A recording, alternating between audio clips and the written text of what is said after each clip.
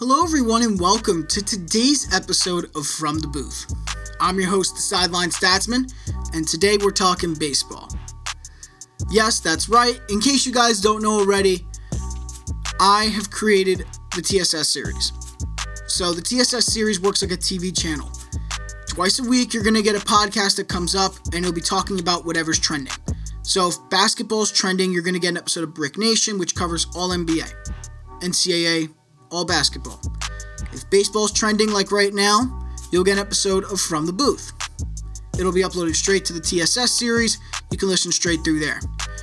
And if football is trending, NFL, NCAA, you name it, XFL even, it'll be posted on the Pigskin Pulpit. So you can make sure to listen to that also to the TSS series. All episodes will be uploaded under the name TSS series, and you can listen to it on iHeartRadio, TuneIn, Spotify, Apple Music, and Stitcher. Make sure to check me out, man. I'm telling you, you won't be disappointed. So let's talk about what the big stories are before we get any further. We got two stories we're going to cover, and then we're going to have a big prediction topic at the end. First, we're going to talk about the agreement between the MLB and Fanatics involving coronavirus. And then we're going to talk about the Noah Syndergaard injury, how that affects the Mets, and then how does that impact the contention and the rivalries and the possibility of the Mets even winning the East anymore? Can they still win the National League East if they don't have Noah Syndergaard? We'll have to find out, so let's get started. MLB Fanatics. Fanatics is a website and a company that sells sports memorabilia and merchandising for any sport you can think of, ranging from the World Baseball Classic all the way down even to UFC, World Cup, IndyCar. They got everything. It goes every single sport you can think of, they probably carry it. So they are now the carriers for the new Nike jerseys that have come out. They're really cool, and all the Majestic equipment has been, in a way, been discounted because they're trying to clear the stock so they can make room for their Nike stuff. And because they have such a surplus of Nike jerseys for every team, and there's no baseball to be played, not a lot of people are buying the jerseys. So the MLB struck an agreement with Fanatics to take those extra jerseys and make them into hospital masks and gowns. So they'll take the jerseys, they'll turn them into gowns, they'll turn them into masks that they can wear that'll protect them while they're taking care of patients. There's a big shortage in this country right now involving that. The pandemic has gotten out of hand. We're trying everything we can to try to get this under control. Hopefully it gets better sooner than it gets worse. But only time will tell. Fanatics' plan is to use the raw materials they use for their jerseys, so the actual fabrics, to make protective masks and the hospital gowns so they can beat the shortage. The shortage in equipment is estimated around $3.5 billion. That's just in face masks alone. In the face masks, it's an expected shortage of $3.5 billion. That comes straight from the Department of Health and Human Services. So they're saying that we're going to have a shortage of about 3.5 billion masks. So this is it's a little tiny dot in there, but it's something to start with. We're finally getting into this. We're diving deep to try to help, even if it only adds 1% away. It adds 1% to the other 99 we need to get. This is the great first step, and we're going to work our way to try to improve from here on out. Hopefully Fanatics isn't the only one that's going to do this. You're going to have other companies step up and work their way out. If Nike can jump in, if Reebok can jump in, if New Balance can jump in, if all these different companies can jump in and help out, including Adidas and Puma, if they all jump in, I guarantee you we can make up a lot of ground. But that's their decision. So Fanatics is going to begin production of these masks and gowns in their 360,000 square foot facility in Pennsylvania, Easton. That's where they produce all the jerseys and make everything.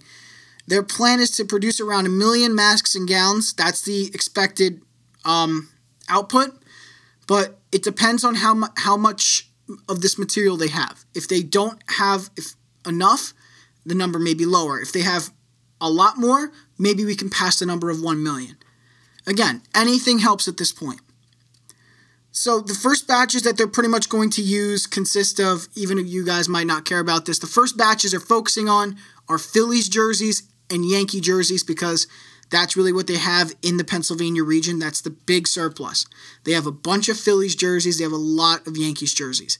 So you're going to have the pinstripe masks that you wear in the hospitals, and they're going to have pinstripe gowns, all made from the jerseys that they've created. So hopefully this is going to make a lot of a difference. We want to get past this pandemic as soon as possible. Not only as sports fans to watch our sports again, but also just so we can finally get this country back on track. We're falling apart because we're losing. People are out of work. People are out of work and we can't keep up. So we need to focus on getting people back into their jobs as soon as possible, which means we got to take on this pandemic head on and just find the cure as fast as possible, no matter what it takes. The distribution of equipment has already begun, spanned out starting in Philly, within Pennsylvania. So in the state of Pennsylvania, they've already started the distribution.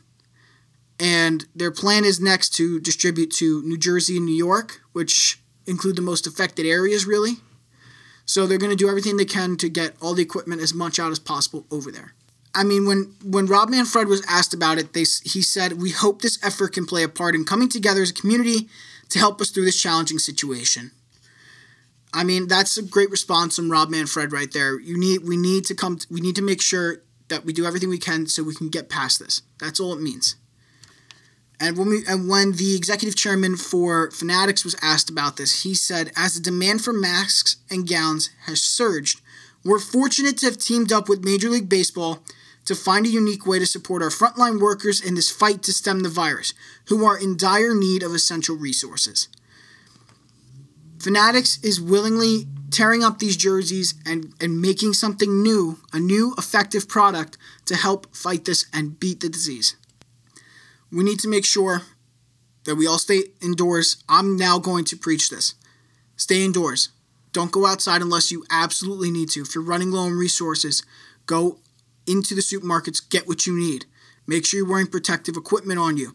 Make sure you've got gloves or a mask, something so you don't contract anything while you're outside, because when you're outside, you're more likely to catch it as well. Make sure that you stay inside as much as possible. Find different ways to occupy your time. I mean, we got cell phones. You've got every piece of technology you can think of in your home. Occupy your time with that. If you're bored, do something. Do something to occupy your time. Play cards. Me in my free time, I like to do research and I like to study up on stats because, the name the sideline statsman. I like to study up on stats, read up on information on players, just try to gain as much knowledge as possible so when I have conversations, I don't look like I don't know what I'm talking about. That's what I like to do, but that's just a personal thing I love. So do what you feel like, whatever you like doing, focus on it and just enhance that. This is the time to do that. Build on that passion. This is the perfect time to do it. Stay in your house. Do that. And finally, make sure to wash your hands. Stay clean. Shower. Do what you have to do. Make sure that you are a clean person. You lower your risk of contracting the virus. Do whatever you have to do. That's all I have to say. God bless Fanatics for doing what they're doing. It's a great thing. But now let's move on to the next story. The next story, which a lot of Mets fans, New York fans know about. Everyone's been raving about the pitching situation. So many great pitchers they have on that roster and in that rotation. But it took a hard hit. In the past couple days, we found out that starting pitcher Noah Thor Syndergaard is going to miss the entire season. Whether it's even played or not is irrelevant. It's the fact that he is injured and the injury to his right elbow got worse. So it progressively got worse, and it got to the point where he talked to medical experts, and they said that he should get surgery. Specific surgery, Tommy John. Tommy John will knock you out for a long time. It will. And they expect him not to be ready until the summer of next year. Summer 2021 is the expected day where Noah Syndergaard can return from his injury. So he's going to miss half of next season as well. This is an injury that's definitely going to hurt the Mets. The Mets are going to feel this. It's painful because he's one of your aces. You don't want to lose that guy. But hopefully you guys can find a little bright spot in there because it's not the worst thing. Here's why. It doesn't hurt them as bad because they've got so many different pitchers on that roster that they can use. You could even throw relievers in there, and I guarantee you they'll do a really good job as a starter, like Seth Lugo. I guarantee you, you put him in, he's going to have a decent job as a starter. But that's not the person I'm talking about here. Even without Noah Syndergaard, their rotation still includes Jacob deGrom, Michael Wacha, Marcus Stroman, Rick Porcello, and Steven Matz. That's 5 guys. I'm pretty sure I said the name wrong. I meant to say Michael Wacha. So, Michael Wacha, sorry, not Wacha. These 5 guys are probably going to be the rotation when the year begins, or if it even does begin. So, that puts their average ERA rate about a 4.14, and their strikeouts per season, actually, among all of them combined, the average comes out to about 162.8 strikeouts. That's a lot of strikeouts on average for each player. This is still a really strong rotation. I don't see any flaws with them. The only thing I might be shaky on is that Porcello had a really bad year last year. His ERA rate was about 5.5. Can't have that happen. We need to see a serious improvement because Porcello is getting older, and we need to see that he's still got that little flair in his fastball. If we don't see it, sorry, might be an issue there. You might have to go. The point is, they're loaded. They got what they need. It's not a big concern to me that Noah Syndergaard is hurt. To Mets fans, diehard Mets fans, they're upset because Syndergaard's one of their favorite players. He's been there for so long. It just sucks to see him out again, and this time for a long period of time. This reminds me of like Nathan Eovaldi. When he got hurt with the Yankees, they ended up trading him away, and he was amazing with the Rays. He did a really good job with the Rays in a rebound, and then he went to Boston, and he's pretty solid pitcher over there since. Eovaldi was a great example. The Mets, this could be a similar situation. Syndergaard he's only got a couple years left on his contract. You want to make sure that you monitor his status. If it gets worse and it doesn't look like he's going to be the same player, consider releasing him, consider a trade, do what you got to do. Cut your losses. But they're not in trouble. The Mets still have a good chance to win the East. How does this affect their chances? I think it does hurt them a little bit, but not on the extent where we're like, oh my God, they're going to have a losing record. No. They're still going to be a strong team. It's just about making sure that the bats can reflect what the pitching can. If the bats can match the pitching, we're fine. Everybody's got to stay healthy, and they got to make sure that they keep training during this time off. Don't slip up. Don't take any breaks. Keep yourself in shape, because the second this restarts, it's going to be quick. When everything gets better, you're going to see the league start up quick, right away again. So you got to prepare. Stay training. Do what you got to do. You'll be there. Got to be prepared. This leads me to the final segment, which I didn't mention, which is who has the best rotation in the National League East. With the Syndergaard injury, I think the idea that the Mets have the best rotation has fallen out of that. The argument has fallen back. It's taken a serious hit. So, who really does have it? This is a prediction segment, an opinion segment I have. So, let's go through them real quick. 5 teams in the National League East. You have the Washington Nationals, you've got the Atlanta Braves, the New York Mets, Florida Marlins, Miami Marlins, still love that Florida team so much, and Philadelphia Phillies. Those are your 5 teams. There are aces for each team.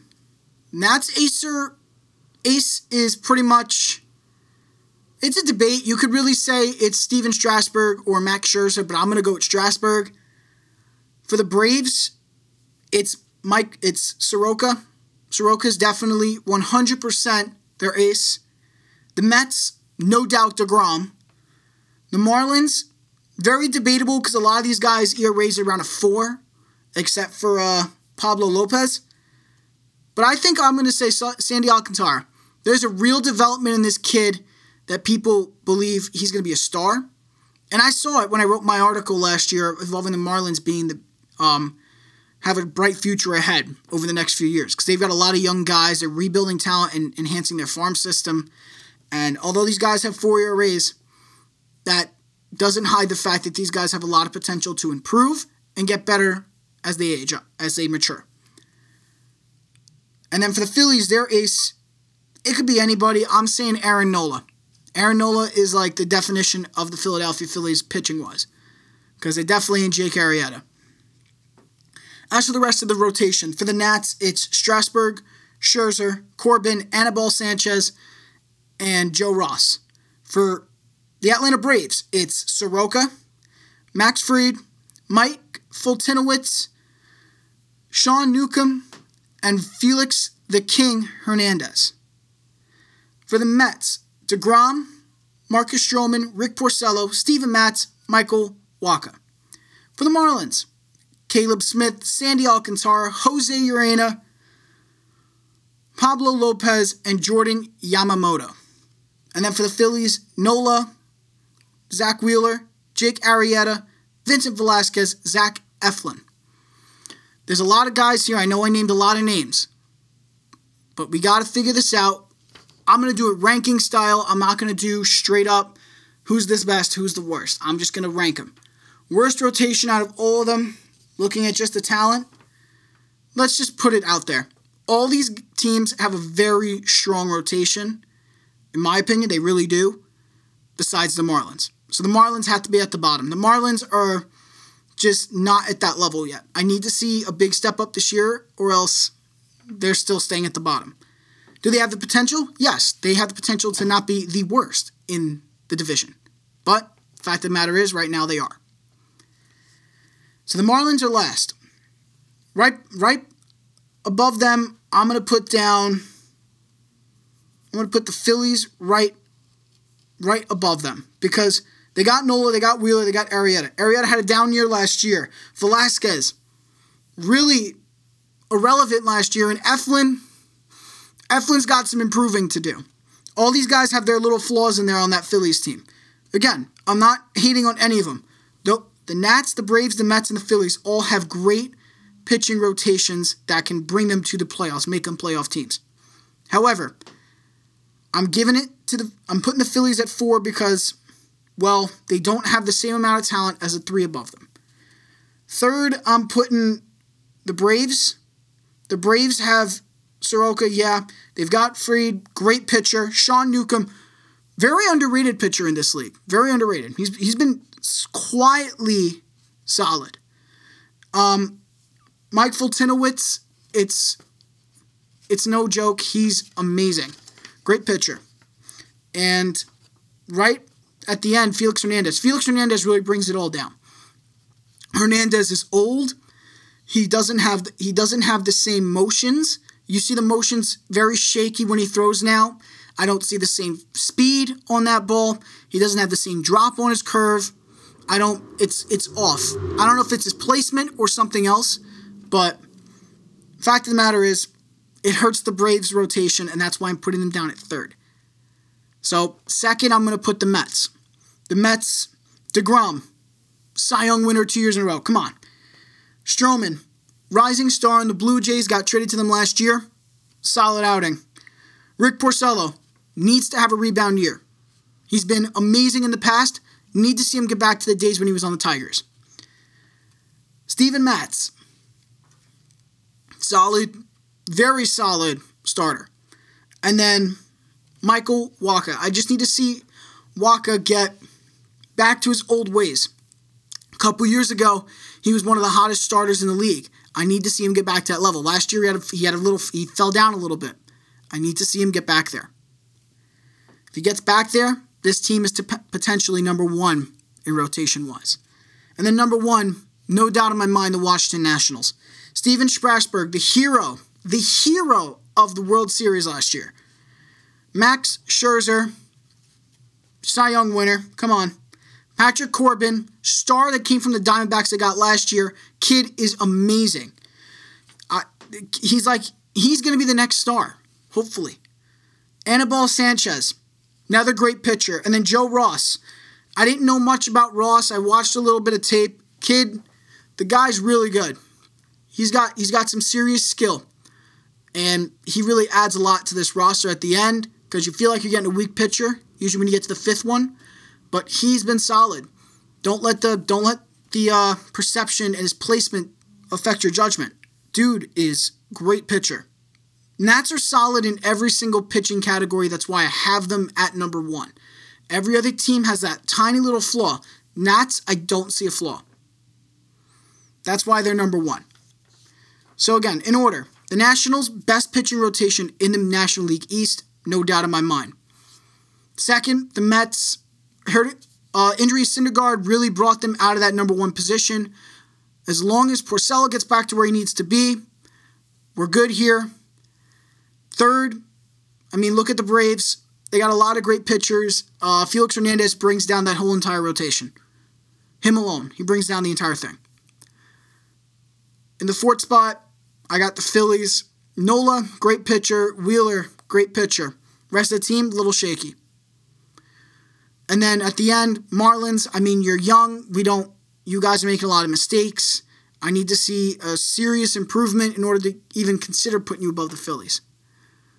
But otherwise, you guys got a good future ahead of you. So yeah, this has been From the Booth.